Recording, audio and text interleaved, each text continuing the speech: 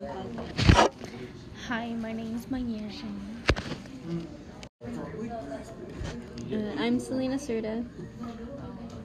And I'm Kobe, and I'll be explaining Chapter 2 of Lord of the Flies. So, what Lord of the Flies Chapter 2 is basically talking about is how when the explorers returned from their little mission, and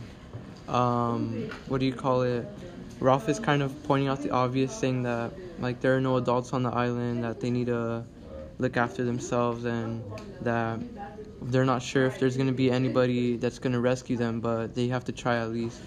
And what ends up happening is another main point of the story was when the boys all kind of uses glasses to make fire and distinguish themselves into different groups. For example, Jax volunteered his group of hunters to be responsible for making the fire as a sort of like a flare or a signal fire that would kind of show that there are people there. And Piggy kind of wasn't agreeing with them and saying we have to focus on this thing instead of this for our survival. One of the main points is that all the boys follow Jack because he thinks that Jack knows more ways on the island, which this shows that he could be the leader that leads the group.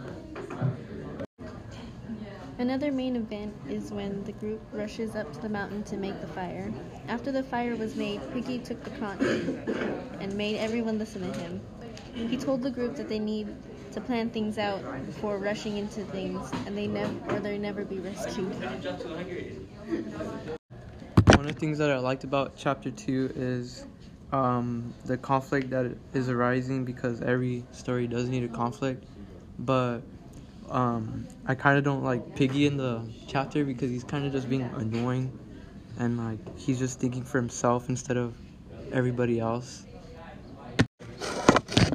One thing that I liked about Chapter 2 is that all the boys, like the quiet boys, follows Jack, and it represents him as a leader.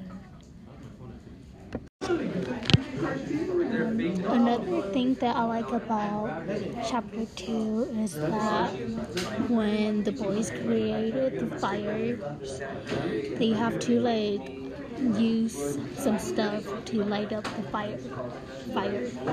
Like using some dead leaves and trying to burn them with some matches.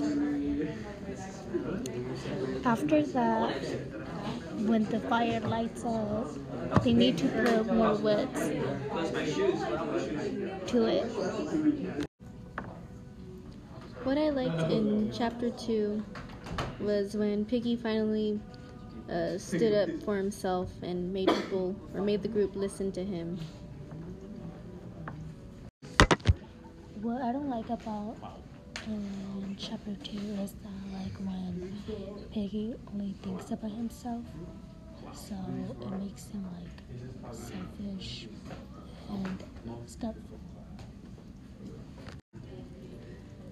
What I didn't like about Chapter 2 was when all the boys were rushing to do things and weren't listening and trying to make plans before acting.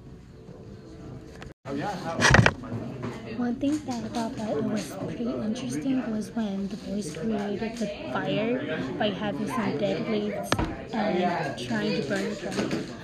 After the fire starting to light up, they put woods to it so the fire could be bigger. And without matches, they won't be able to do the fire. Enraged at the group's recklessness and disorganization, Piggy tells them fiercely that one of the littlest boys, the same boy who told them about the snake beast, was playing over by the fire and is now missing. The boys at the crestfallen and were shocked, and Ralph was struck with shame.